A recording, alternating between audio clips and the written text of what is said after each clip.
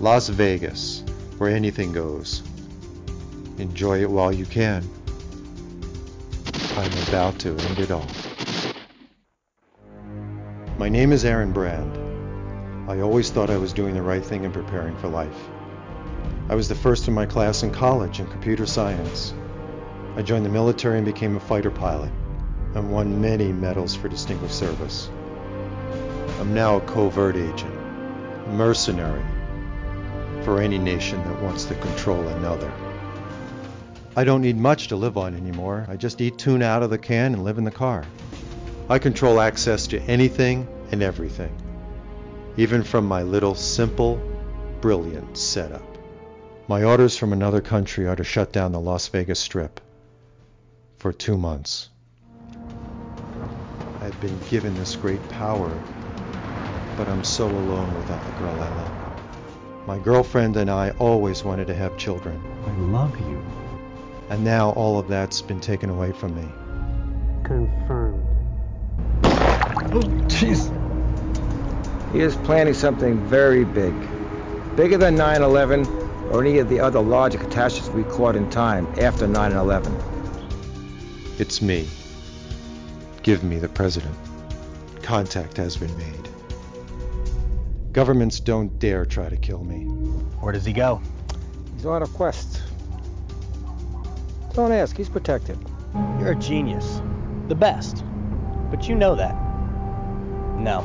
This time, it's personal. I can't forget her, nor forgive them for what they did to us. Forgive me. Forgive me. It's starting now.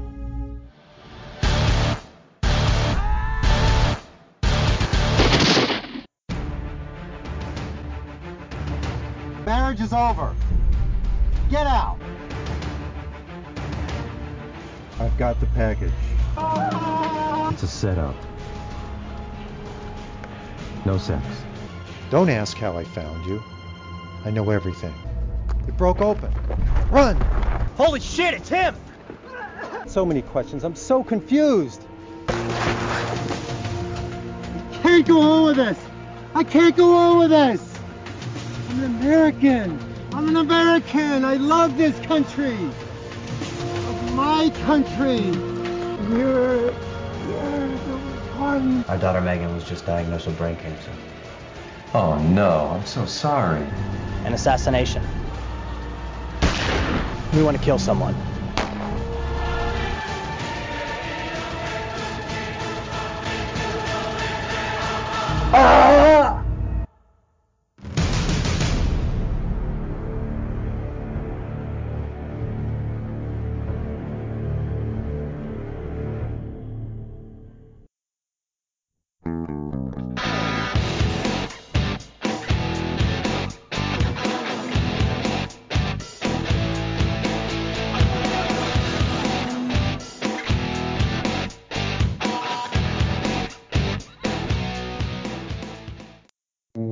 Welcome to They Call This a Movie, testing the strength of friendships one terrible movie at a time. Subscribe to the podcast on iTunes and podcast services by searching They Call This a Movie. We are part of the Main Damie Network. To find more from us, check out the website, themaindamie.com, or on Twitter, Facebook, and Instagram at The Main Damie. We're also now a proud member of Geek Vibes Nation. You can find them at gvnation.com. Welcome back to They Call This a Movie. This is Anthony Delvecchio, and with me as always is Dan Aquino and Mark Myers. Say hello, gentlemen. Hey, how's it going, guys? Hello. We can make a movie, right?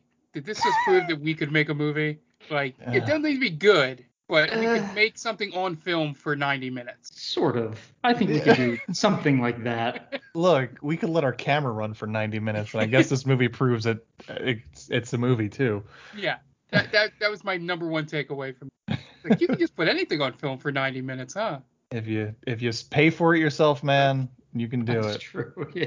I love one thing to point out before we, go further. I love, and I don't know if you guys noticed this, in the credits, he used like the stock credits. So when he didn't have a position filled, he just filled it with none.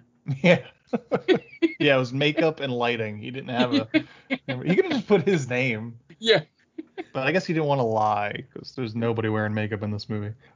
But we actually have a guest this week. He is the host of Binge Movie Commentaries and the co-host of Bingecast at BingeMedia.net, Pete Setnick. What is up, man? Yeah, thanks for joining us. We actually trying to have you on for past couple weeks. Glad Yes. our schedules lined up. Unfortunately, you actually did watch The Love Guru. For no okay. reason. Listen to the show. I felt like I was a part of the crew there. But yeah, thank you guys for having me. Appreciate it. It's awesome. Yeah, thanks for coming on. Why don't you tell us a little bit about what you do over at BingeMedia.net? Yeah, so BingeMedia.net, I host Binge Movie Commentaries. I do maybe like 4 commentaries a month, and just sit down with a couple of the other staff members over at Binge Media and just blast through a commentary, usually like an anniversary release or a sequel release or something. And then I'm now a co-host on the Bingecast, which is the flagship show, which is we answer voicemails, we do a TV recap, and we also do like what movies like we watched that week, kind of like what you guys do. So a little similar there, but happy to be here. Happy to be a part of that network because I'm kind of new over there. So very cool. Great. Yeah, good segue because since pandemic started, we've been talking about what we watched this week. So Pete, what did you watch this week? Oh, this week, a lot of TV. Besides this movie, I didn't really get too much movies done. I did one Netflix movie called Fear Street Part 1, 1994. That's Part 1 of Part 3. They're coming out, I guess last week was the first one, then 2, and then 3 in the following weeks. It's kind of like a slasher film, almost a little bit of a nod to Scream and Halloween with their own little take on it, but I definitely recommend that. That was like a pretty great time, a little throwback with a twist. And then TV, I got Loki, which I think you guys are watching that, right, as well? Loki. Yeah. 2 of us are at least. Okay. And then doing Physical, that's an Apple Plus show about, I think it's in the 80s, about a fitness instructor who's the Rose Byrne? Yeah, Rose Byrne. It's a very interesting show. It's not the cleanest of shows as far as like story goes, but it's still an interesting story happening with her, and I'm curious to see where it goes from there. It's only like a 25-minute episode each. And then Kevin can, you guys swear? You guys say the F word on the show? Plenty. Okay. Let it go. Kevin Can Fuck Himself, which is an AMC show where it's like half sitcom and half drama, where when the wife is in the room with the husband, or anytime they show the husband, it's sitcom 4 with the laugh track and bright lighting, and then every time he's not on screen, it's like shot really dark and a drama, and it's just about her relationship with her husband, that it's not really going so great, but it's a very cool gimmick. I don't want to call it that because they do it very, very smart, and I'm kind of digging that. Cool.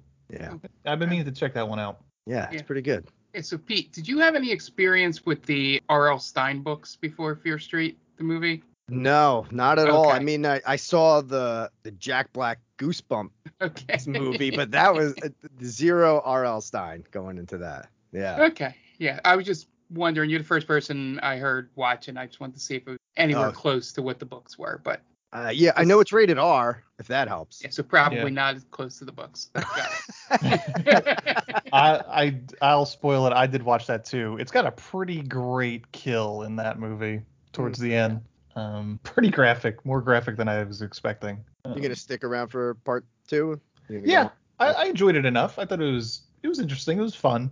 I'm curious to see where they go because they're gonna backtrack the years. Yeah, they're going to like 1970. How are we gonna go back? We're trying to solve what happened here, and now we're going backwards. So yeah, I don't know. I'm interested. I'm intrigued. Yeah. Dan, what about you? What have you watched this week?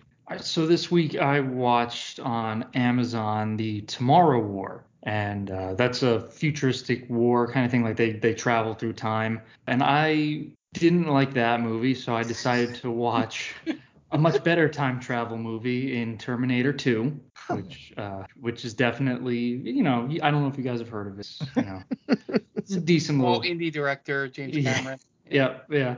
And then I kind of went on a time travel kick, because then after that I watched the first J.J. Abrams Star Wars movie on Netflix, and that has some time travel in it. I kind of liked that movie. And I don't like J.J. Abrams, but that movie still kind of stands up for me. Okay.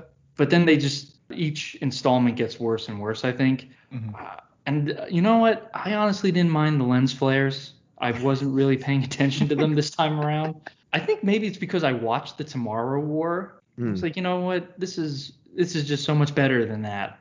And yeah, I think that, man, the Tomorrow War had such a good idea. It had a lot of the first half of it really isn't needed as much. You could probably trim 20, 30 minutes off of it and have a clean 2-hour movie. Yeah. But yeah, I saw it was 2 hours and 20 minutes. I noped right the fuck out.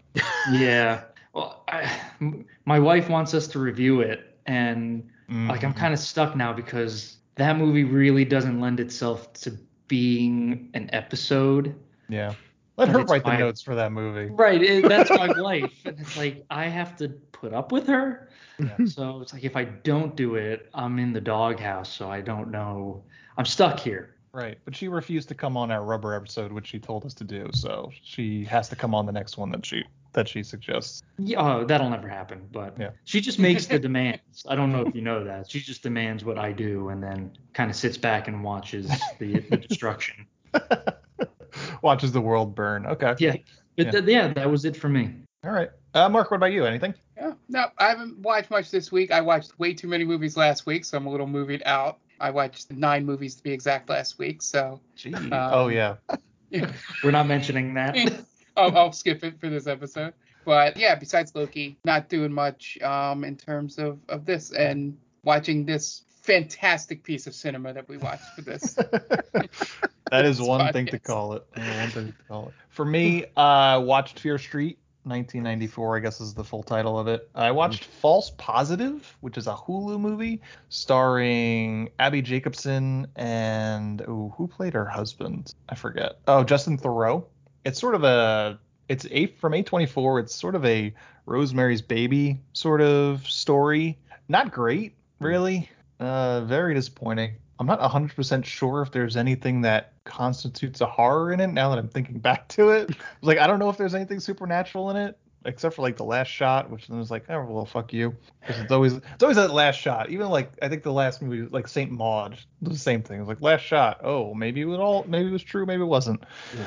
But I mean, it was 90 minutes, so it's like, that, wasted a night of watching something. So that wasn't terrible, but it was disappointing. Besides those two, still watching Letterkenny, still the dumbest show, but also funny. And I actually started watching an even just as dumb show because they just released it today, the second season of I Think You Should Leave, which I'm like an episode or two into that. Also dumb as fuck, but it just cracks me up every time. There's one sketch here where the guy's talking about a reality show that he has on some random channel that they're trying to get rid of because it's not a real reality show about. They just film people falling out of their coffins at funerals.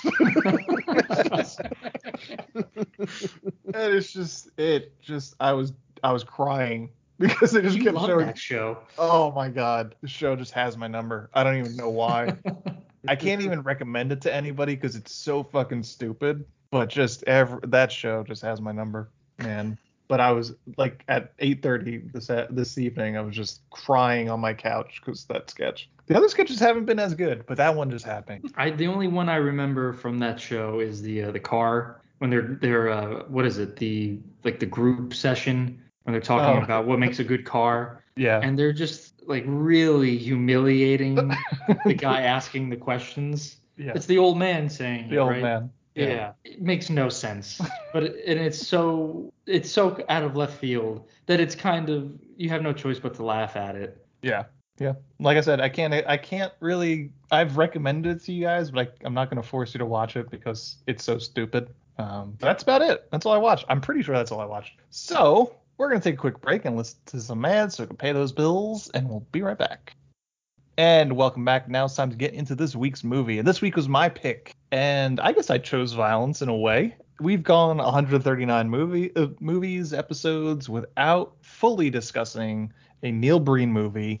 And I wanted to do that. And we had a guest on, so I wanted to make it special. And and I wanted to go with his first one. for a couple of reasons. One, because I hope there are many other episodes in our future where we discuss Neil Breen movies. And two, I was first introduced to Neil Breen through the YouTube channel Red Letter Media. They did a Best of the Worst episode they talked about Double Down. But it unfortunately has as a guest star on that show Max Landis. So he's the helicopter dad's son. Yes, the helicopter dad's son. He's insufferable in the episode, and he's an insufferable human being in general. So that episode's kind of ruined. So I wanted to do our own episode on Double Down from 2005. So Pete, we're gonna start with you. Oh. Where are you coming from with Double Down? Oh my God. I've never heard of this guy before, but I when you told me this movie, I was like, I looked it up. I'm like, what is this cover art of this post? Like, it's not even a post. It's like his headshot with just some text over it. It's horrendous. But wanted to give it a shot, and I started it, and then it has that super low budget. And the fact that it's 2005 blows me away. Like, this looks like a 80s movie. It's terrible, like the quality of this thing. And it does fall into that category or that folder of like The Room and like real bad like filmmakers that are really trying to hone their craft or like think that they're filmmakers. So this falls in there. And I gotta say that I like this better than The Room as far as like a rewatch, because I was laughing from beginning to end in this movie. Like, I want to watch. I only did one watch of this. I just want to keep rewatching this and see what else this guy has coming up. Not coming up, but like the ones after this. It was so funny. Not supposed to be, but it was hysterical. I was crying. Oh my God, it's amazing. I'm so glad you brought this to my attention. So thank you. But as far as the film goes, it's complete garbage. Oh. Dan, what about you? Echoing Pete's sentiment there. Absolute horseshit of a movie. But God damn it, if I was laughing so hard, and it's been a long time since I've laughed at a movie that hard. And like Pete said, he is legitimately trying. He's not poking fun at himself. This movie was supposed to be a serious, I guess, espionage thriller, and it fails on so many levels of just acting, filmography, just plot. Oh God, it leaves more questions than answers. And my question to you guys is, who the fuck is he talking to in this movie? Like, in those scenes, he's talking about how biological warfare is way worse than nuclear warfare. And it seems like he's addressing a crowd of people. Yep. Who is he talking to? Is he talking to us, the audience? There's a moment at the end where he foils his own plot to destroy Las Vegas and then thinks he's some sort of hero, where he says, I hope this proves my loyalty to my country. To nobody. He's just talking into the void is basically what most of these people do in this movie, because he couldn't hire extras to create a crowd scene, so people are just shouting, reading their lines just off screen to whoever will listen. And one more thing. Is Neil Breen Jesus? So that's the thing. I think a lot of his movies portrays himself as some sort of Jesus-like figure. Yeah. Yeah, right. Because he sees the dead. I mean, but he does fail to cure brain cancer in this movie. The biggest letdown of the movie. And then he just hangs up on that person. Yeah. I have another call. I gotta take my daughter died. Oh no, how's that possible? Oh, I gotta take this. Oh God, I can't imagine someone saying that in real life. Just like, hey, my only child died. Oh, hold on, I can't talk right now. What is going on? Oh, Mark, what about you? Well, first off, I was upset that this wasn't a fictionalized movie based on the KFC sandwich, The Double Down. That's right. If KFC wants to sponsor this episode, we are all ears. Yeah, bring back the 2 chicken breast as buns sandwich. You know, Yeah, whoever America created needs it. that marketing guy was a genius. Second, my only experience with Neil Breen is when you showed us that trailer where he started to wade his way into special effects. Mm-hmm. Yeah, And the Twisted Pair trailer, which was like our second episode. We did a really short episode on that trailer when it dropped. yeah, and that was my only experience with him. So going in, I thought it was going to be a lot of cheap computer stuff, but this was felt like, as Pete said, a guy that was like, I can do this. I've seen a lot of people around here do this. Just give me a few cameras, I'll rent them, I'll go out there, and hell, he did a good job for a Las Vegas developer that has no film experience. Yep. Everything was in focus for the most part. Yeah. So notch 1 on the making a film, everything in focus. Yeah. There was a severe light leak though throughout most of this movie. Well, J.J. that's Abrams movie would 2. never. He learns how to fix that in movie 2. But no, in this, as Dan alluded to, I was laughing out loud watching this by myself at multiple points in this movie.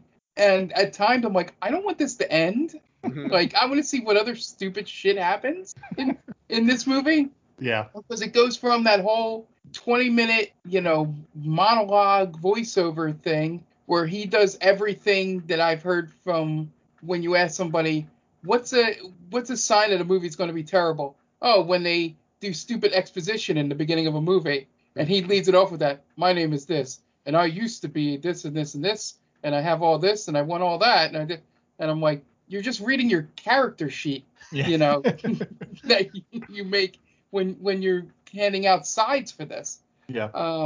I don't know. It was, everything about it felt like he came up with this movie in pieces and then tried to put it, like, wouldn't it be cool if this was in a movie?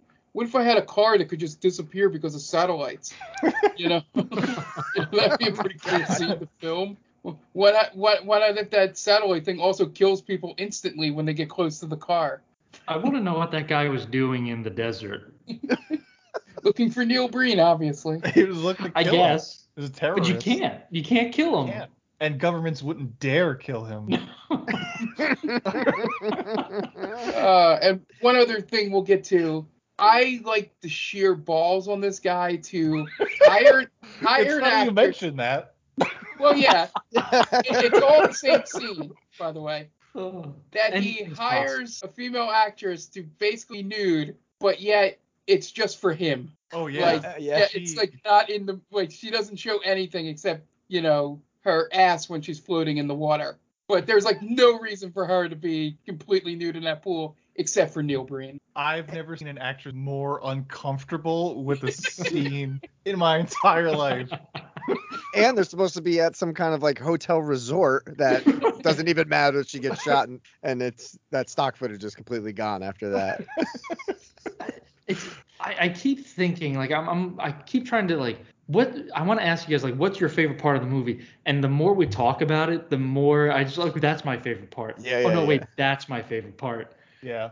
And it's like you have the scene where, like Mark said, he has an invisible radar that kills people, but then his wife or his girlfriend is murdered at a resort, and he has that anguishing, cry.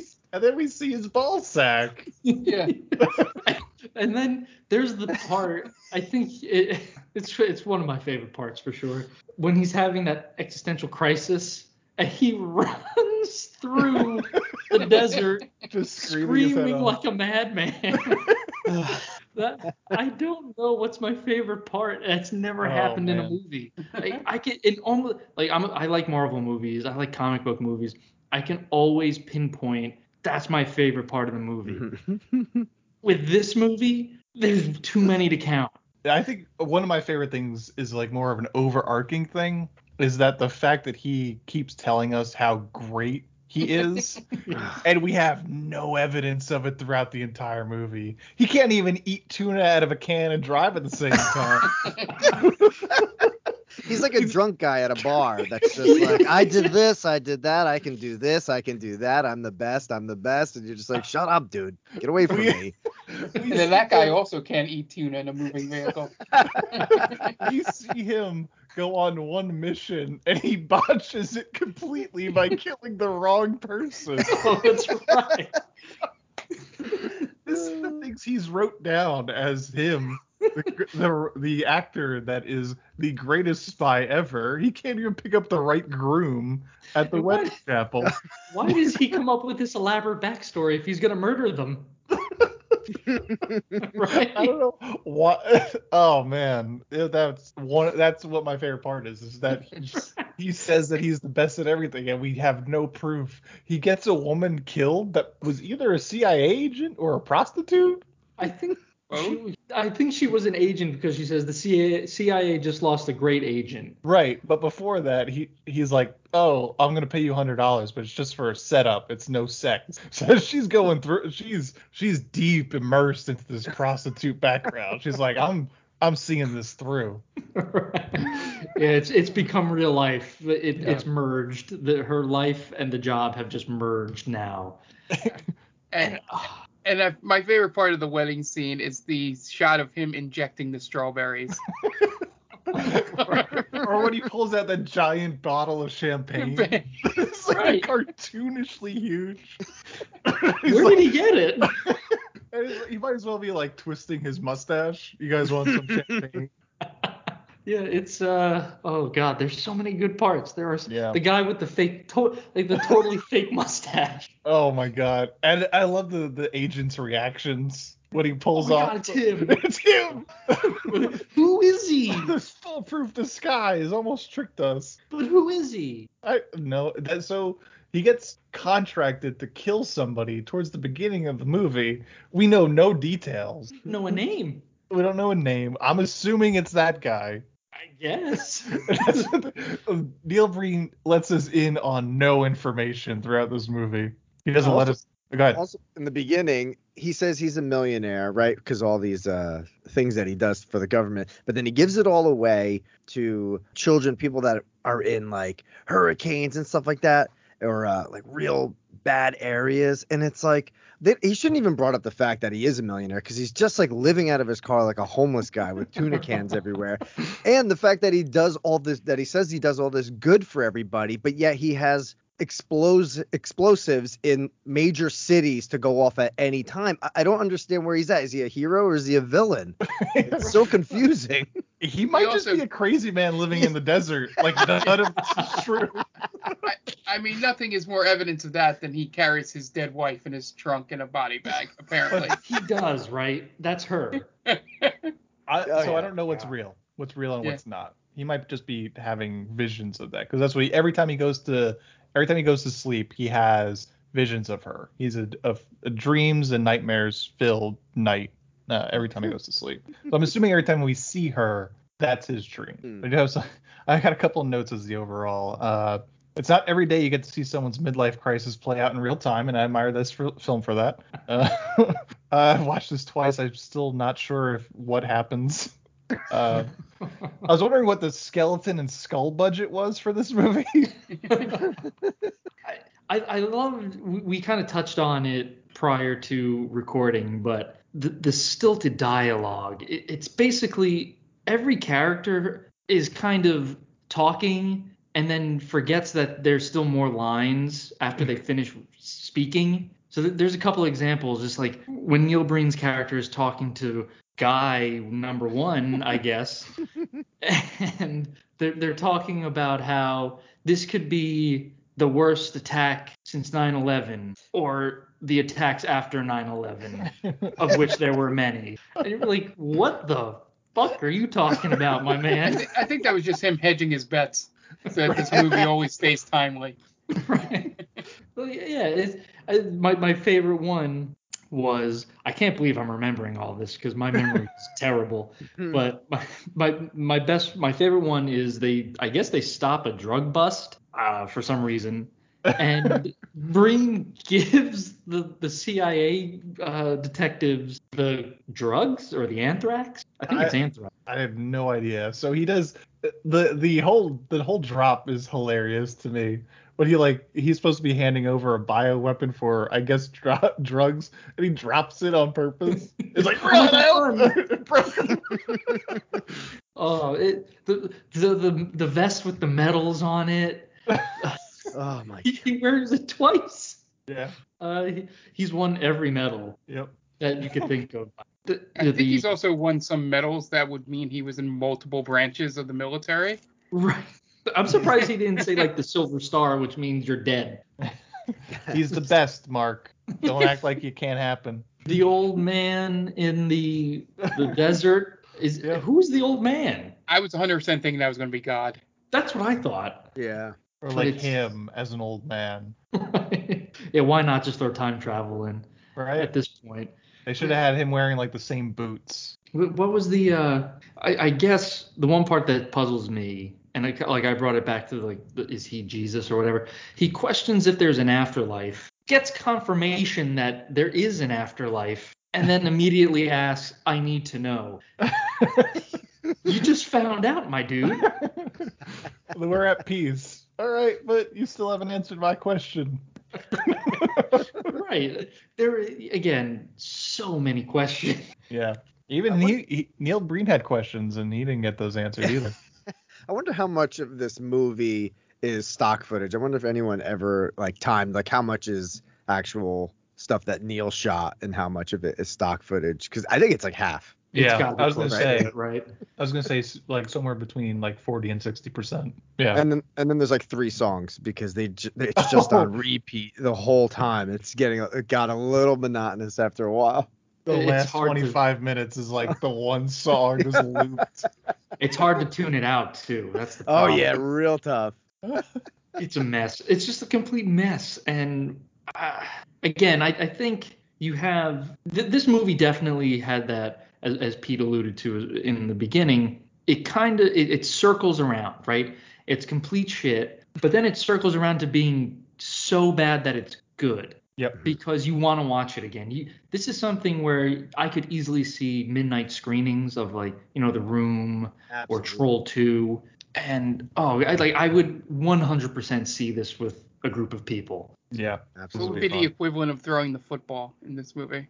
Oh man. Putting on rubber gloves. Tuna cans. Latex gloves and medals. The medals for sure is one of those. Yeah. Medals on a jean vest. Yeah. Sleeveless jean vest. Yeah. But at least he gives props to the troops. He loves our troops. Loves them. But he talks them too. He says they can't handle modern warfare. So it's like a backhanded compliment. This movie has everything. Yeah. I'm just so glad that those kids showed up at multiple shooting locations, because I was afraid he just filmed random kids in a playground for that one scene. Yeah. That scared me when you messaged me. Oh God, what am I walking into here? So Double Down from 2005 is directed by Neil Breen, and this was his first film, and he's got 5 total, and follows us up with I Am Here, ... Now, Fateful Findings, Pass Through, Twisted Pair. He was originally an architect and real estate agent in the Las Vegas area, and all his films are independently produced and funded. And if you guys didn't realize, he's got no formal filmmaking education. So this is tough to tell. It stars Neil Breen, Laura Hale, Mike Brady, Robert DeFrancesco, Bonnie Carmel, George Kerr, Maynard Mailer, and Rose Mailer. Has an IMDb score of 4.5 and no Rotten Tomatoes score, and no budget or box office information. This movie's wild. I didn't think it was going to be as incomprehensible as it wound up being, but I'm glad it was. Yeah, this was definitely, like, you chose violence, but I enjoyed it. It was a good type of violence. It's a good violence, yeah. Like a Tarantino style violence, like fun for the whole family. Right. Just real quick, you guys noticed that none of the computers worked, right? Oh yeah, yeah. I almost thought that as he was a real estate agent, those are probably like props for like setting a house, Mm-hmm. You know, the fake furniture. Right. I thought those were like fake laptops. Yeah, they're so clearly, one of them is clearly not on, and it's always in the shot. I think he thought that he could fix it in post, and he then found out how much that would have cost. The fact that he's a real estate agent, you'd think he'd have better filming locations than. Yeah. just the desert and then wherever he could shoot on the strip of Las Vegas. Like, what are you doing, man? Go show a house, tell everyone to leave, and then shoot there. Right. Like Kevin that's what he Smith winds would do up that doing. kind of stuff, right? Like when he Yeah. shot Clerks, he worked at the quickie stop basically, and Yeah. they shot at night. Like, you telling me you can't do that? Just like shoot around your schedule a little bit? Right. Yeah. Oh, I gotta stage this house for like 12 hours between 8 p.m. and 8 a.m. Right. Nobody come in. He didn't think of that. He was too busy thinking of the cool things he could say about himself in this movie. Oh god, it's that list is it's never ending. Yeah. He does it all. It's 20 minutes long in the beginning, and then there's more later. I thought it had to end, right? Like, okay, you're getting a little exposition at the beginning of who he is. Cool. 10 minutes in, this has to end soon, right? It can't be. And then once I hit like the 15-minute mark, I thought it was going to be nothing but voiceover. Yeah. Like, oh, all right, this is that kind of movie, I guess. Yeah. But all right, I'm hunkering down. And he didn't even get to the part where he can steal any car with just a cell phone. And that's the first 20 minutes. The things he's capable of with he's like, didn't he say he's holding the 3 cell phones up and he's like pre-recording them or something like that? He's recording the messages somehow. Yeah. He says it's a conference call, but he's just talking into 3 cell phones. 100% that's what it is. It's 2005 though. He couldn't add anybody to the call. I do love the visual of him holding 3 phones. One of my favorite moments, and I actually have it in my notes, is when after he's stolen the Rolls Royce, he picks up the phone to call someone and then he fumbles it. He just fumbles it into his hand and he has to pick it back up. It was like, man, take a second go of that. Right. You could definitely do that cleaner. This is our super spy, can't handle a flip phone. Yeah, it makes me wonder if he just didn't want to take another shot or if the other ones were so much worse than that. Or like 23 takes. The owner of the Rolls Royce was like, all right, come on, guy, pick it up. I gotta get this, your hour's about up. Well, he said it was like super easy to steal the car too, right? It was easy. Yeah, the Ferrari, yeah. Yeah, the Ferrari. Yeah, it was so easy to steal it. I'm like, all right, man, we get it. You're the shit. I wonder if he got the Rolls Royce back within the hour, because he said he was going to have it back to the valet in an hour, but then he killed the wrong guy, so he had to basically go out to the lake too. And they wound up killing themselves. Anyway. Why did they kill themselves? Because they knew something was coming. Bullshit. Neil Breen was on the case. Bullshit. They don't know who he is. What is this? He's such a frightening force of nature that people have decided after they've gotten married, their first act as husband and wife is to go into a suicide pact and shoot themselves in the forehead.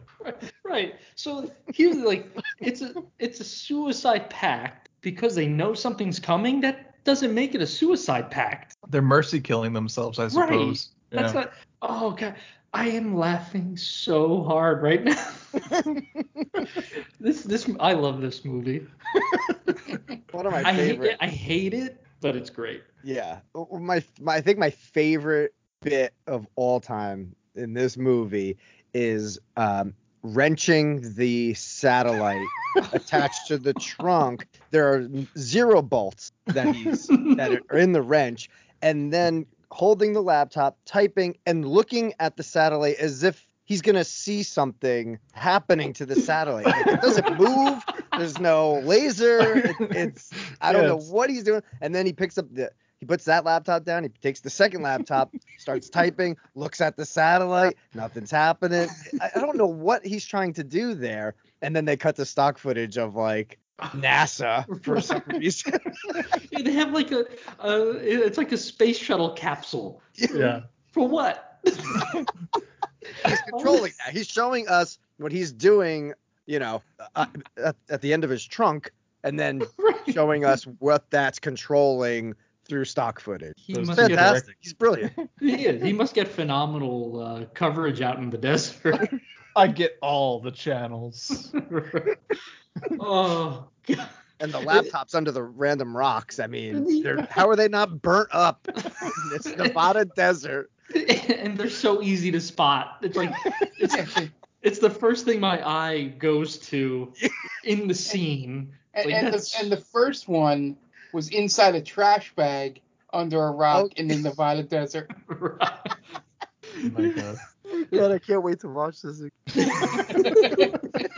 This movie, it's just like whatever popped into Neil Breen's mind is what he wrote on the page. Yeah. And then I could do this, and then I do this. It is a frightening mind to get a peek inside too.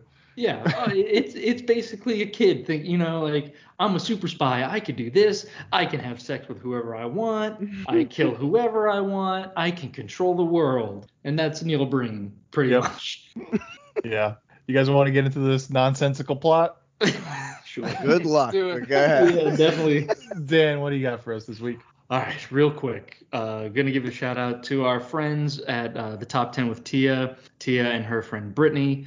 They have a weekly podcast where they run down top 10 lists. So go give them a listen. They're on Geek Vibes Nation. You could follow Tia on Twitter at TC_Stark. She's also the head writer for Geek Vibes Nation. So go give her a follow. Go check out her articles. She's awesome. Okay, great. And we are going to take a quick break, and you guys are going to listen to some ads, and we'll be right back.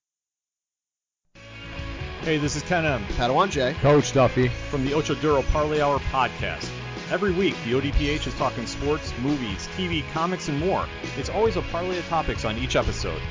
You can find the ODPH on Apple Podcasts, Google Podcasts, iHeartRadio, Spotify, Stitcher, Podbean, and wherever you find great podcasts, such as the one you're listening to right now. Don't forget to check out OchoDuroParlayHour.com, where you can find the links to all of the ODPH social media accounts, links to the bands whose music you hear each week on the show, hashtag 607 podcast info, and parlay points, our companion blog section of the show. Thanks for listening to the ODPH. Now get back to your regularly scheduled podcast. Welcome, travelers. Seems like you're looking for a story.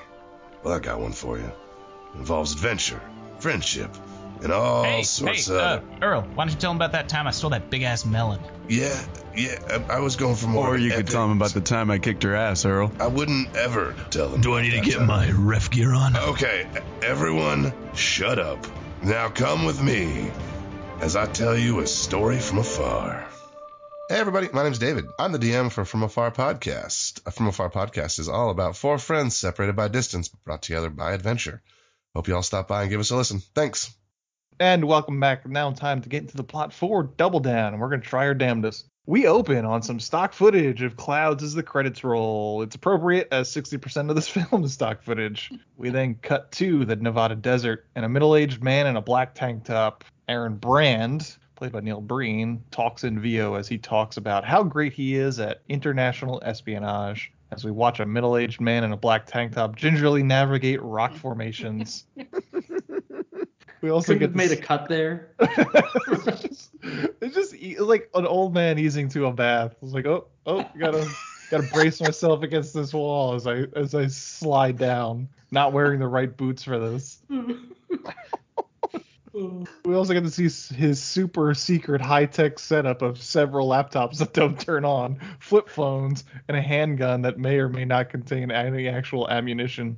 It's both simple and brilliant, as he puts it.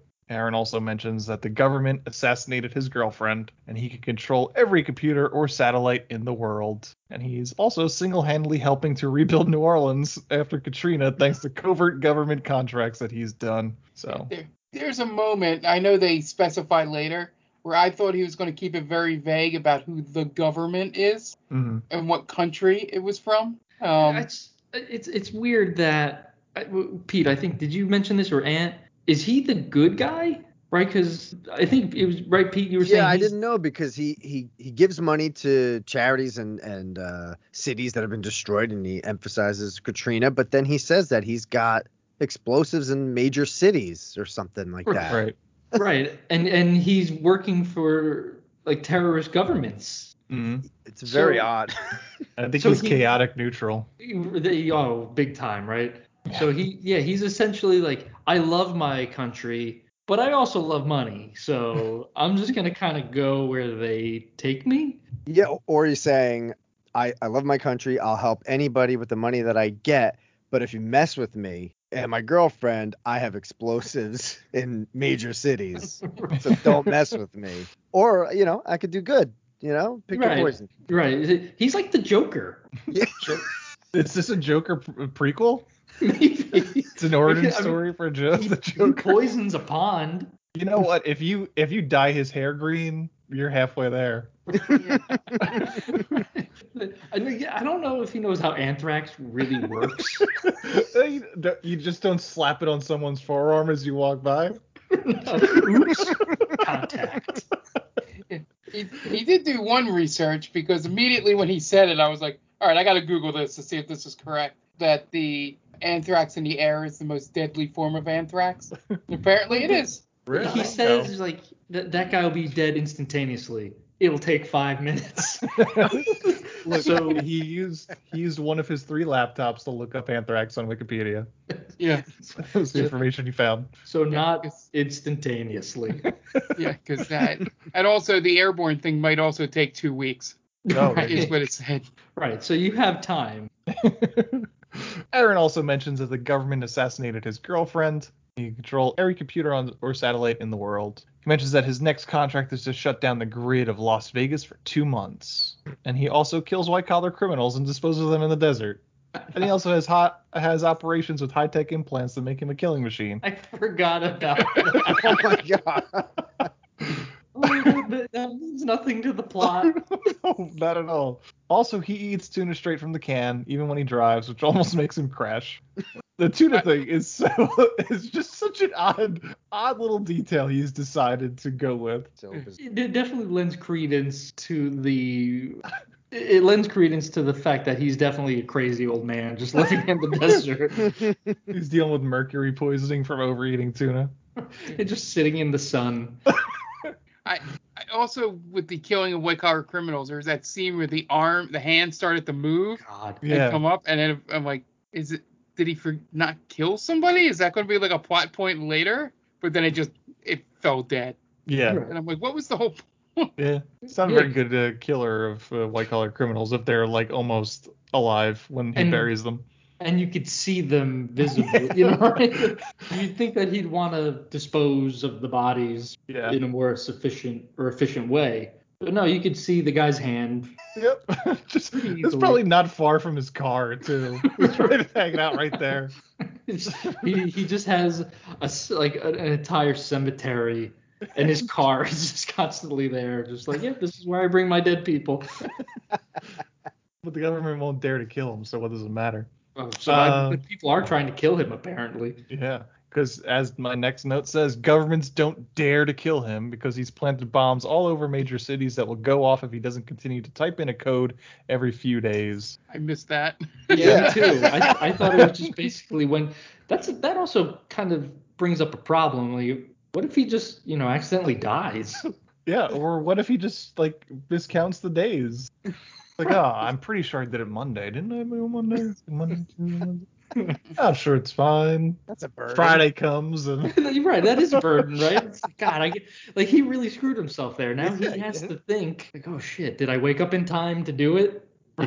Right. I don't know. But yeah, what if he gets into a car accident and dies?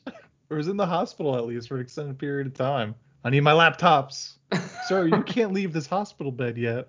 Well, there are no bombs, and it's like the bunker or the hatch in Lost with the 108 minutes you have to type in the code, but you're just not sure if it's really doing anything. So maybe he's just stuck in that predicament. He's just like basically hoping they don't call his bluff kind of thing. Don't test me. Yeah.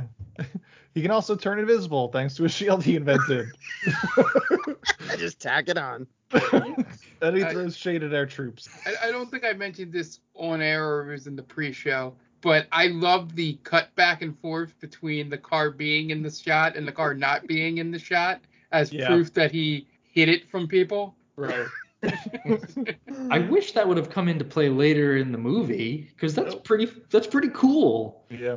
But nothing he does comes back to play in this movie. And then there's a mysterious kid in the desert and a shady exchange of vials of liquids, and along shots of the Hoover Dam. Brain then goes to a lake to test his bioweapon and kills a whole bunch of fish. And there's a bag, which they might have actually killed those fish for the movie. I don't know. I'm assuming they just like bought fish. Like dead fish and just threw it in. Right? Threw it in this natural reservoir that people's drinking water. Like real life. That's the tuna he ate. Yeah. Well, I'll just take these. Save these for later. He cans his own tuna. He's the only person he can trust is himself. That's a good point. Then there's a bag in the desert that moves around like someone's in it, and we don't know what it is yet. And then we get some shots of I thought it was him boning someone. Right? It was like writhing around like a sex chamber. Yeah, I thought that too. Yeah, I was like, guys, is he fucking the corpse? I didn't go that dark, but I thought maybe it was like a flashback to how he and his wife would just like randomly do it in the desert. Yeah. No, it's just like much more disturbing. It's just her corpse. Yep. Just trying to get out. Yeah, that's it. This guy has problems. Then we get some shots of Aaron and his girlfriend when they were kids on the playground. And him and her are having a picnic in the desert together as adults. They supposedly met when they were 7, despite the fact that the actress hired to play his girlfriend is at least a decade and a half younger than Neil Breen himself. And then someone in a suit shows up to Aaron's simple and brilliant setup looking for him. As Aaron taps away on the keyboards of several laptops that aren't on, he's supposedly sending corrections to coordinates for satellites, I think. Something like that. Right. He's very vague with it. Yeah, well, it's one of those things where like he doesn't quite know enough about things he's talking about, so he's keeping it vague, so it still lands. It's kind of like when E.L. James wrote 50 Shades of Grey, and then Grey is just in business. He does business stuff and takes meetings, but she doesn't know what the fuck she's talking about. Right, like no clue what business is. Yeah, I had a meeting today. I did a business today. I did a business today, yeah. I did a business. And then he mentions that he sees his dead girlfriend every night. Then a flashback to the time he proposed to his girlfriend in a pool, featuring a topless, very uncomfortable actress forced to touch a very naked Neil Breen, and then she gets assassinated. And he floats with her in the pool in anguish, balls fully on display. Yeah, they float. I think everything else of this movie overshadows the fact that we see balls. Taint and balls. But to be fair, I got nothing. It's pretty gross. I just don't understand the choice of him like laying next to her and float. Like, right. It's very odd. Like, is he trying to just like explain how he wants to be with her no matter what, or what? He should have killed himself then at that point. Right, but then all those cities die, I guess. Oh, he can't kill himself now. He's in this vicious cycle of needing to be alive now. So now he's set up this whole thing. So now, like, all right, so the government can't kill him, so the government kills the girlfriend? Right, and he did nothing. Too. Right. Like, why wouldn't, like, don't you think that would extend to his loved ones? Like, hey, you kill anyone that I love or me, I will destroy these major metropolitan cities, right? Maybe that's the reason. Maybe he programmed these major metropolitan cities to blow up after they killed his girlfriend. He's like, oh, I need a failsafe for this now. Yeah. And why didn't the girlfriend notice the red dot clearly on his face? That's a fair point. Like, what's that dot right on your forehead, Neil? I thought there was going to be a line of dialogue there because they showed it 3 times. Yes. I'm like, what? She's got to say something. Right. But if they were aimed at him first, why didn't they just take that shot? Right. Yeah, I don't know. I wonder if he wonders, like, this is what James Bond goes through. Probably. I mean, he makes no attempt to try and save her or get her to a hospital. He doesn't even seem that upset that she's dead at first. He's just going to act forlornly with the lotus flowers, make sure they're all nice and bloody, and then float face down. Hoping that he's going to be able to drown himself. I don't know. Yeah, I don't know. It's very. He has that moment where she gets shot and he's like, no, and he kind of does that like, ugh. Oh, I'm so sad. And like that's the woman you love. Yeah. I feel so bad for that actress. Yeah. Like, it feels like it was like, is there a reason why I can't just have a top on? Or like, why we need to be naked? Like, right. Pete, you said it. They're in a resort. Yeah, the first it's a stock footage of like this hotel resort. The pool is packed, and then it just cuts to them like in a corner of a pool. Yeah. And I'm like, where did all those people go? Don't mind us. We're just gonna be over here naked. He's got nothing on, and she's got like these small skin-colored thong on. Yeah. I wonder how much convincing it took her. I think this was a compromise because he probably wanted her to show tits on camera. Yeah, and she doesn't. So the compromise was that she's topless, but you don't see anything. Like she has to strategically maneuver herself into the pool while he's like grabbing at her, and she's like, ooh. Yeah, just really. I've never no normal person stands the way that they stood. No. Right? Like their body is like turned at a 90-degree angle in a way. Yeah. You can't see anything good. Yeah. So it's that was. I don't think she wanted to be there for sure. Yeah, she's like, you're not paying me enough to show my tits in this movie. Definitely seems creepy.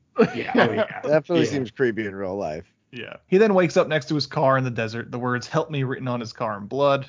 After changing his clothes, his license plates, and his identity, I suppose, he heads to the Las Vegas Strip. And he goes to the Luxor, meets with a contact about a target that poses as a threat to the country and the world. Then Aaron goes on this long diatribe about how nuclear weapons aren't the true threat. It's biochemical weapons and how air warfare is no match for guerrilla warfare.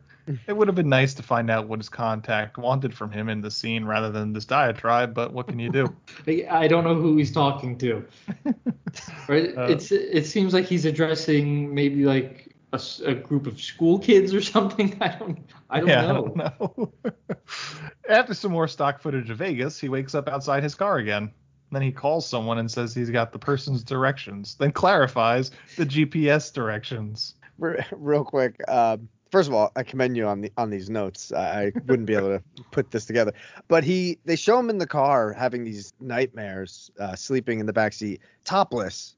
But then he wakes up fully clothed outside of his car every morning. Like, is he putting his clothes on and then goes outside? He must be doing that, right? And then putting the "Help Me" blood on the car. I can't believe how many times we saw that shot too. Yeah, a bunch. And do they say is it him doing it? It's gotta be, right? It really Who does. else could it be? It has to be.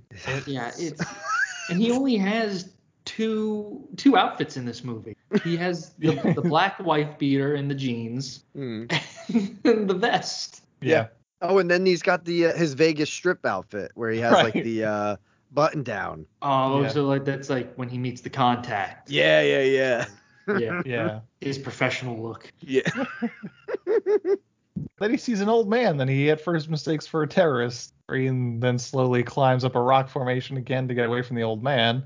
And the old man tries to get up and walk up, but then trips and smacks his head on the rocks. As he bleeds out, he gives Breen a mystical-looking rock. And Breen buries him in the rocks, and he gingerly climbs up the rocks once again. Does anyone have any idea what that rock, like in real life, was? It looked like fool's gold, kind of. It's the rock he gives him, the one that he has in his hand when he's curing brain cancer. Is that a rock? Well, when he's trying to cure brain cancer. Is it the same rock? It's the same rock, yeah. Okay, for some reason I thought it was a ball of twin foil. Oh, me too. I mean, I'm not saying what his production design was, but it might have been. It was totally foil. It could be both. And then he's like very casual with this mystical looking rock later. He throws it in the back of his trunk and almost loses it in his tuna cans. Oh, that is a hysterical scene. He goes one by one. And we're watching it in real time go through each can. Oh yeah, everything is done in real time in this movie. We don't cut anything short for the sake of the audience. It's like, no, you got to see everything, every single beat. Yeah, the running up the desert hills and rocks is real time, and he must have thought he was Jason Bourne, James Bond, Mission Impossible 2, Tom Cruise hanging from the mountain. Like, make sure you get me, run up these 10-foot rocks because it is gonna look glorious. And you nailed it with gingerly. It is horrendous. He's not cool doing it. He's not look cool at all. No, how old is he? He's got to be in his 50s right at this point, right? I think he was born in 1958, so in 2005 he would have been just about 50. Yeah, he looks every bit. 47. My God, he looks terrible. That is rough. Yeah, I mean, he looks very Vegas 47. Yeah, the bad haircut goes a long way into making him look 60. Yeah, it's not. He doesn't look good. Nothing about him screams like smartest man, best agent at all. Nothing. Yeah. He wakes up again next to his car, once again with blood on his car, then starts screaming, "Where are you?" at no one in particular. And he sees his parents at the lake and gets his jeans wet in the process. He asks them what is after death, and they say they're at peace and walk away. Then he cuts to, he then has dinner at his friend's house, and he asks his friends if he saw his dead parents at the lake. Yeah. I forgot about that. Oh my God. And then he changes the subject. Well, never mind. And he's talking to the kid about like covert work. Yeah. He talks about how being a spy is different than what people think, and then orders his friend's daughter to refill his glass of water. That's half full. Yeah. I wonder if I'm pretty sure if you're in like the CIA or some secret organization, the key is secret. Yeah. Right? You're not supposed to go telling your niece. I feel like you're not supposed to, like, people aren't supposed to know that you're in the CIA at all, I feel. Right. It's supposed to, again, it's secret. No one's supposed to know what you're doing or where you're going to be. Totally destroys the point. Yeah. Yeah. I think the closest I've ever come is one of the dads that was coaching when I coached Little League was like, they started making jokes about him being in the FBI, and I was like, oh yeah, bullshit, yeah, you're in the FBI. And he just turns around, flashes his badge, and puts it away. And that's the last we spoke of it. Yeah. It's like, it wouldn't be like a carry-on conversation, right? As Neil Breen is having in this dinner scene. He's dying to tell everybody, I feel. Yeah. He wants to tell him how he's the best, too, and everything. Did you know I can control every computer in the world? Okay, can I go get you some water now? Governments don't dare to kill me. Sure, this is Napster. So the girl then asks her grandmother's permission to get the water, which she does.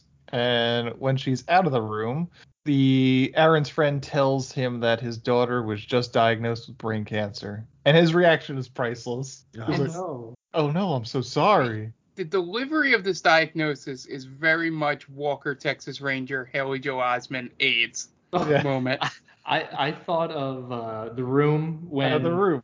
I definitely have breast cancer. Okay. Well, the test came back, and I have the breast cancer. Yeah. Hey guys, Walker says I have AIDS. I gotta tell you, as someone who has had a family member who had cancer, it's a little bit more dire than that. Right. Yeah. Just a little bit. Like there's a little bit more urgency in it than it's not just a throwaway subject at dinner. Yeah. I thought they nailed it. I had it all wrong. You mean it's not like that? Yeah, this movie is setting unrealistic expectations. Maybe it's me. Like maybe it is that way. It's like, oh hey Dan, listen, before you go, I got cancer, but drive safe. I'll see you tomorrow. Oh shit! It seems like that guy's he's just trying to blurt it out before she comes back from the kitchen too. Oh, by the way, she has cancer. And then she's like, just comes right in. What do I have? Nothing, sweetheart. Hold on, let me get my tinfoil ball out real quick. Oh man. And then he touches her head like Joel Osteen. I was like, he has the balls to do this.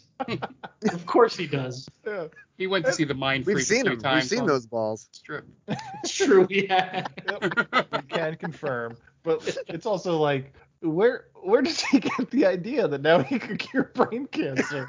Is it just like it's got to be just wishful thinking? Yeah, right. But And he's so sure of it. Oh, It's yeah. like, man, I did it. I'm the best. Yeah, mission accomplished.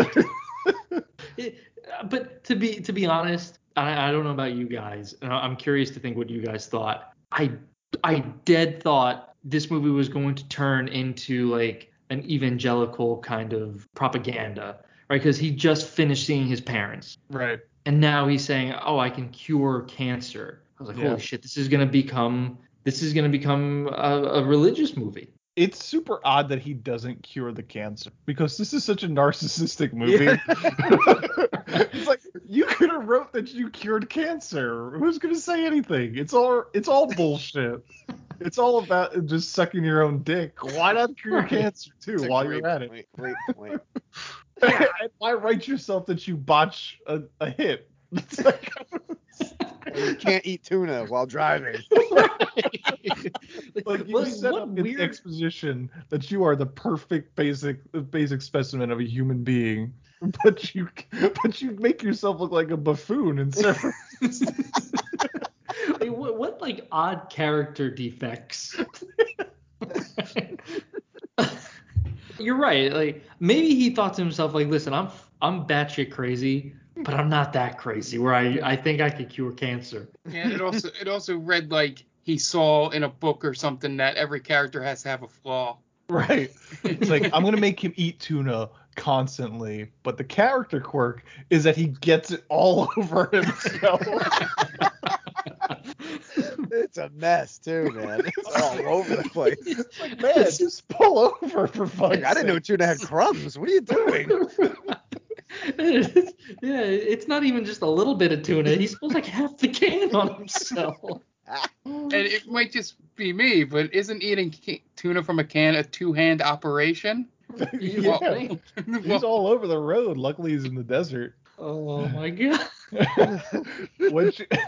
When she comes back, he palms the mysterious stone in one hand and then puts his hand on her head, and he's pretty sure he just cured her brain cancer, which he then tells his dead wife. He then gives some orders over the phone to some people, and then dreams of his girlfriend again, and then calls the president directly for some reason. Then a careless handoff of anthrax occurs in an airport parking lot, and then more stock footage of Las Vegas. And then he meets with a couple of suits in a grocery store parking lot. And he's talking about how busy he is because of all the worldwide action. Yeah, and this might be one of my favorite combination of things that go on in one scene. Starts with the grocery cart crashing into the car to plant a bug. Mm-hmm. That is very obvious when the cart goes away. The line reading is atrocious in this scene. Sorry. No damage. Go ahead. The one CIA guy is like, tell me about your quest. Come on, just tell me about your quest. Quest. Who says that? Like, not even like Bethesda games talk that way. Just come on, tell me about your quest. Like, that's what I feel like you're like, if you're in a video game and you're supposed to select a line of dialogue that furthers the conversation, and he just refuses to do it, and the character's like, yeah, you have to tell me about the quest. It's not going any further until you do this. A woman accidentally bangs into his car with her shopping cart, which is just a ruse to plant a tracker on his car. Two guys in suits that they borrowed from their dads give him an assassination job, while a woman records them from her car and she gets assassinated by someone. And no one reacts to the gunshot. No. and the deaths in this movie, the reaction time is so way off. Yeah. She gets shot in the head. You hear the bang, and then she goes down like a full 2 seconds after being shot. It's not quite as bad as the guy near the train, but it's still pretty bad. He's the worst. He gets shot in the head. There's nothing. There's no squib or anything. Yeah. And his reaction is just way off. I don't even know why this woman is in this movie. Like, who shoots her? Who's she working for? But she gets a credit. Like, the credits at the end of the movie are completely inconsistent in terms of who gets credited. Like, there's half the cast isn't even on that list, but this woman in car is on the credits list. But who is she filming for? I don't know. The government? Maybe. Maybe why not? Or another government? Neil Breen? I don't know. Oh. That was his His second dead unit wife? director. Yeah.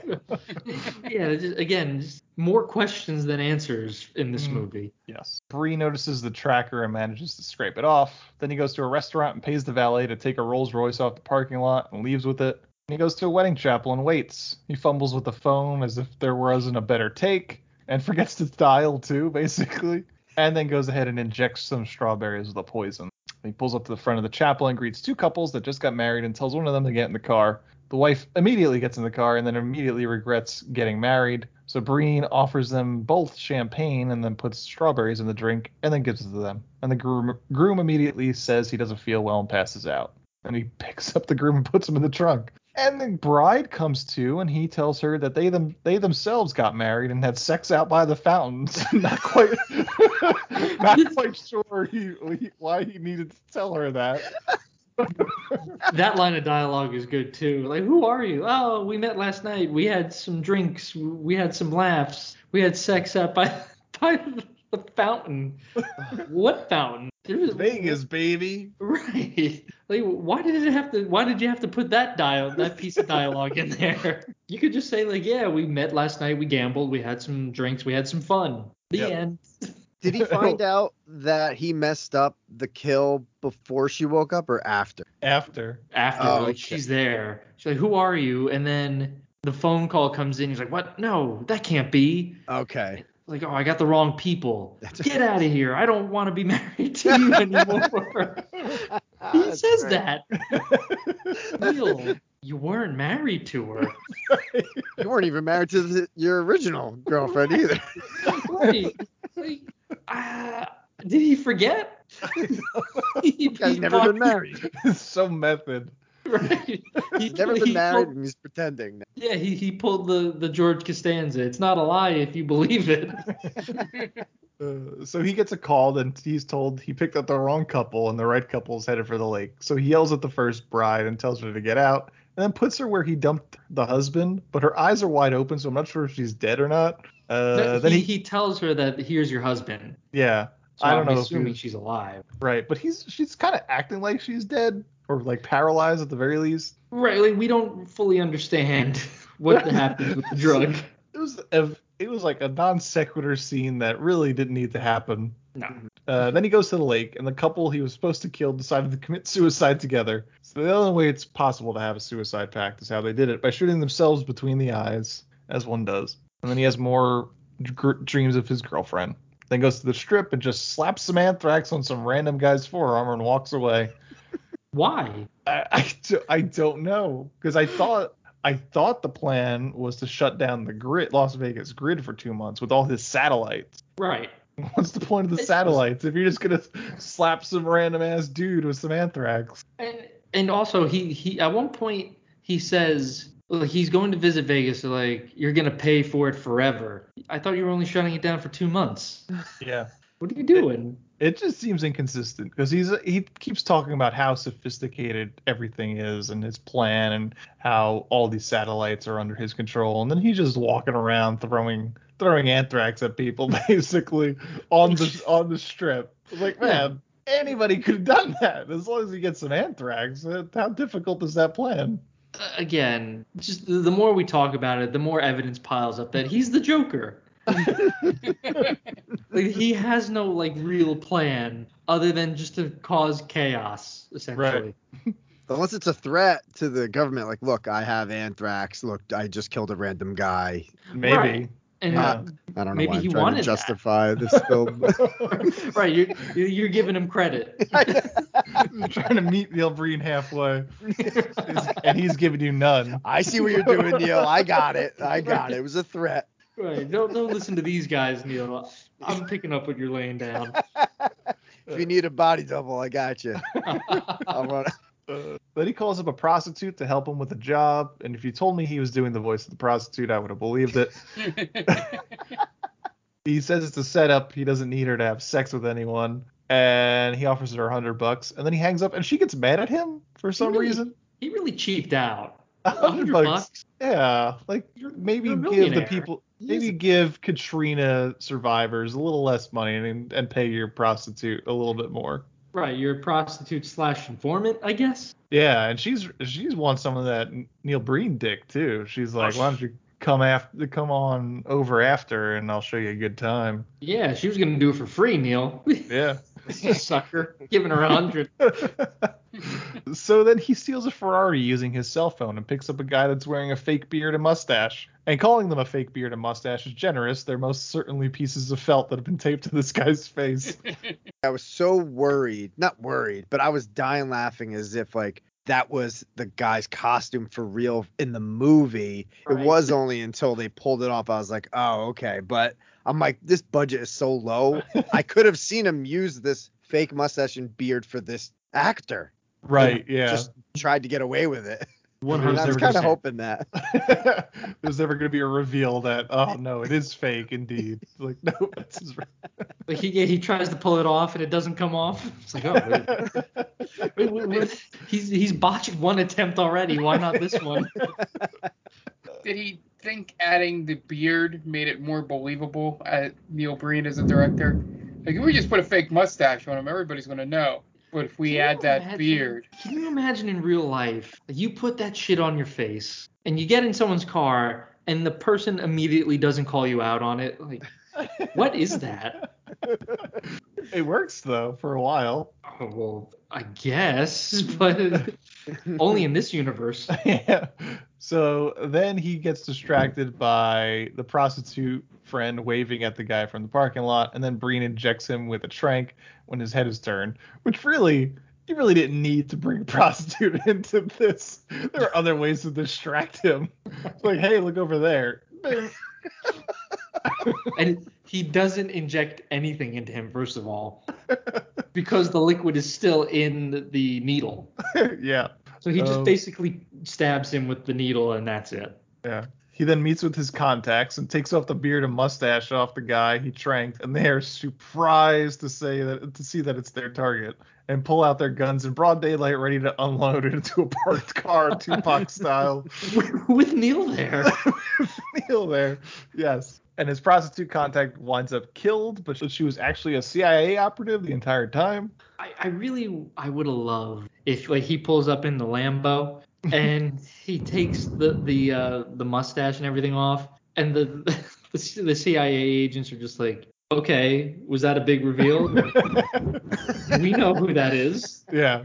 But no, they are 100% fooled. Yeah. Hook, line, and sinker. Yeah, they got to be dumber than Neil. Right. Right. Yeah. Oh, and God. they do a good job of being so. Oh yeah. It'd been great if it was just like that was just part of it, just so because the guy played two parts, so it was like, well, how are we gonna get this guy? Like this guy's got two roles because we couldn't afford another guy. Let's just give this character a mustache and beard. No one will know. Right. At this point, and no one's paying attention. You made it this far. Congratulations. Yeah. Right. We then cut to a bombed out property in the desert with people with AKs, and Breen and the agents approach them, and they have an exchange of a bioweapon for some drugs maybe, and then Breen does the classic, I dropped the bioweapon, run routine. And then a gunfight ensues, but we have to see it. Breen gives the drugs to the agents, and then he's off, and the older agent just talks about how great Breen is. And then That's one of my favorite lines of dialogue. Like, where's he going to? Because he's on his quest. But don't worry, he knows how to defend himself. He's special. it's like Commissioner Gordon at the end of the Dark Knight. But obviously in the Dark Knight it's much more fluent. It's like Gary Oldman is a slightly better actor than that guy. Those are weird shot scenes too.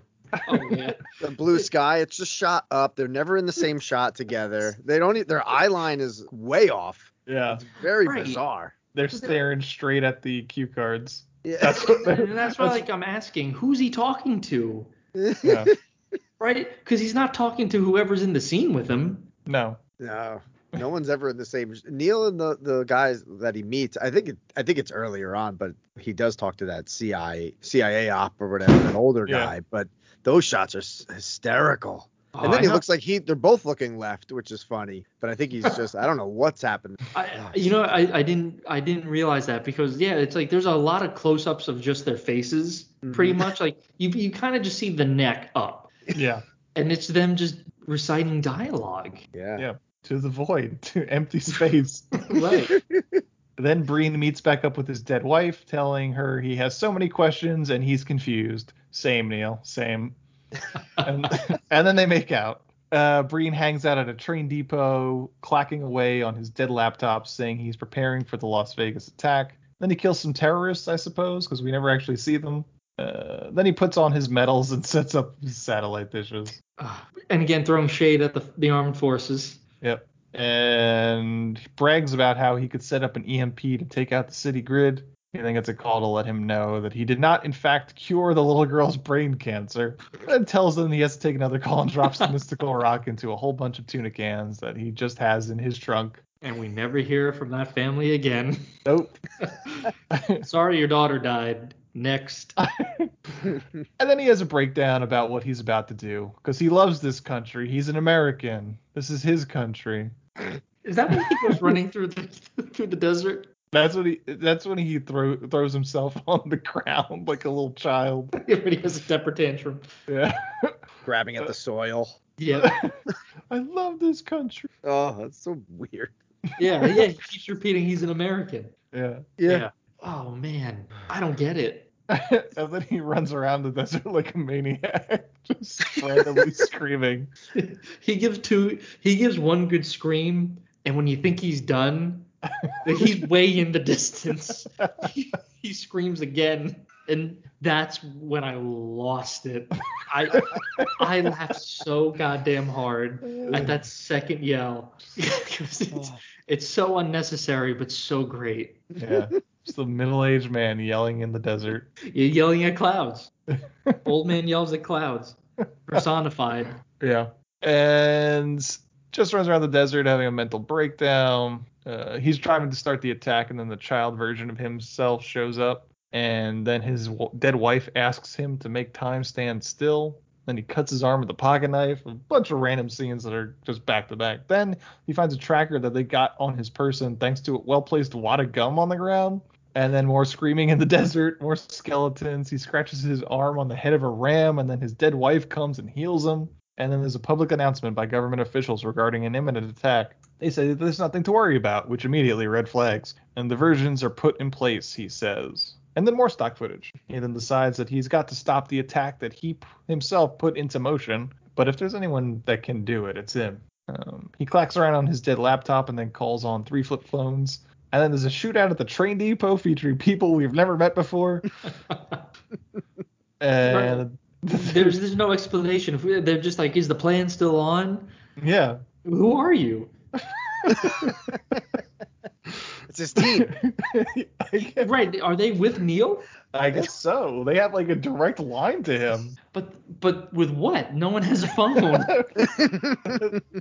I don't know. He was giving them up to the minute updates. Oh yeah. They knew exactly what was happening. Yeah, he's like, he's changing the code. Right. It's like he's calling a Hail Mary. Yeah, it's an audible, baby. Right. I don't know who's on whose side in that scene. But wait, that can't be because the CIA agents show up and kill those guys, right? For like the split second do you see them, but yes. Then what is going on there? That whole scene is fucked up. You don't get an establishment of that the CIA agents are there. You kind of see them in the background. It's like, oh, there's that old guy. And there's that little kid-looking dude. Yeah. I love this movie. It's such a mess. Oh, man. Yeah, the geography of this film, he'll drive there, and then he's there, and then like nothing makes sense of where he's going or where he's been or any of that. Nothing. Yeah, no establishing shots. Yeah, you just gotta go with it. Be like, oh, we're here now. We're in a casino. Oh wait, we're at NASA. Wait, we're in the desert. We're in a resort. What's that? Where are we? How do we get here? If you can't keep up with Neil Breen, that's on you. Yeah, exactly. So the Vegas hotels are evacuated, I suppose, thanks to Breen, who was the one who created the attack in the first place. And the government officials read their lines into some sort of void. And he also talks to the Void, saying that this proves his loyalty to his country.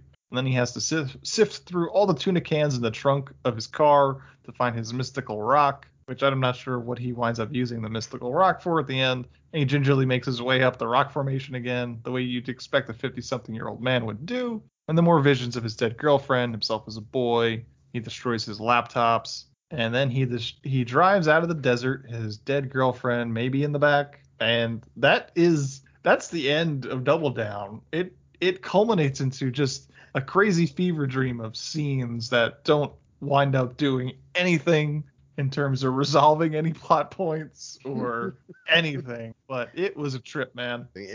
I did not stop laughing, and it was such a joy to be watching this in my living room. I had the best time. I wasn't mad. I was mad a little bit with the filmmaking process. A little like, what are you doing, dude? Come on, you can do better than that. But I still had an amazing, laughable time. This thing is brilliant. I was actually nervous that Pete was going to like really not like us. Oh shit! I was like, I'm enjoying this a lot. I was like, I don't know what Pete is into, you know. So I was just like, shit, man. He might come on and be like, I'm just gonna run through the motions because this movie sucked. Never invite me back again. Right, like, Pete, you are a good sport, man. Thank you so much for this. Appreciate it, man. This hit all the right notes as far as like just some C movie, you know, comedy like The Room and like you said, Troll 2 and stuff like that. This is right in my wheelhouse for this shit. I love it. Yeah. There's like that 14th minute of the beginning exposition where it's like, all right, maybe this is a little bit of a drag, but it picked up after that. Yeah. Yeah, I was happy with this movie. Again, I would love to see this in a midnight showing. Oh yeah.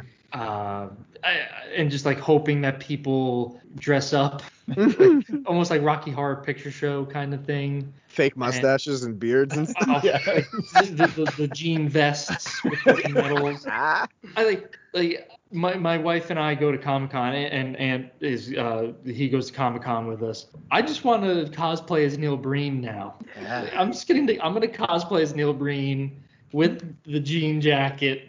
The jean vest with the medals, and like I'll just like bring a random laptop with me. Laptops and flip phones. Yeah, it's not on. Clearly not on. 2 people will get it, and it'll make my day. Yeah, I can't wait to have an excuse to watch his next one. I feel like you gotta give it some space. Yeah. You can't front load it, or else then what are we doing here? But yeah. Oh, you know what I just realized? That what episode are we on now, Ant? This is 140. Oh, we should have had a 138th episode spectacular. Oh man. We didn't think about that. Shit, man, we blew that. Well, way to bring it up now. I know. After the fact. Yeah, that's bad. But usually like Pete will kind of like discuss how we would make the film better. You can't do this. Yeah, you can't do this film justice that way, right? No. It's too much work, I think. Yeah. Right, because then you're just like really getting into like, you should have establishing shots, and you should have better acting, and you should have better dialogue. Like there's too much. Yeah, it's a lot of. It'd be more work for us than it was for him to make that movie. Yeah. The way you make this better is you throw this in the trash and you start from square one. But this is a gift for us for sure, and I'm again, terrible movie. We had a great time today, kids, but this movie sucked ass. Yeah. Don't go into this one thinking you're gonna have a great time, but we had a great time. We did, yes. Yeah, you gotta temper your expectations, but it was wild, man. It was not what. So I've been aware of this movie for quite some time, and I've seen reviews. I was still unprepared for it. Just how much nonsense it is basically what took me for a loop. Yeah, it's crazy. Yeah, I wasn't expecting that either. And again, we watched a Neil Breen trailer. Yeah. So you would think that, oh yeah, we know what's going down here, but oh god, this is in the room. The room was shot better. Yeah. Mm-hmm. Yeah, and there's a plot to it. Right. And even Troll 2, I mean, it has establishing shots. You know where you are. Yeah. And yeah, the dialogue's terrible, but the characters have names. They're sort of fleshed out. Yeah. Here, you are given the faintest of ideas of who you're talking to, where you are, and you really like. This is like a puzzle. This movie, and you got to figure it out. Here's the pieces. Go at it. Yep. And I'm definitely rewatching this before The Room. I'll tell you that. This was so much fun. I'm really glad you liked it. So am I. Yeah. I think that's all we got to talk about. I think we lost Mark. I think the storm's picking up. So Pete, you want to plug your stuff? Yeah, you could go to bingemedia.net. They got a Twitter and Facebook. Their Twitter is Binge Media. I only have a Twitter account. I'm also on Facebook, but I don't really use it. But for Twitter, it's PeteMC23. And go to bingemedia.net. Check out their podcast as well. Great. And thank you guys so much. Yeah, thanks for coming on. We had a great time. Hopefully we'll have you on again soon. Hopefully it lives up to this first one. This was a good good first episode that you've been on. Yeah, I may bring this over to the Binge Media waves, and this is like commentary worthy, and I'm thinking about having you guys on for that if you guys want to go a little bit more in depth on this one. I think that'll be a blast. God. Definitely. I would love talk. This is my new obsession now.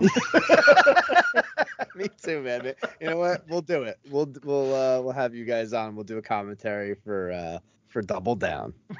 I love it. That'd be great. All right.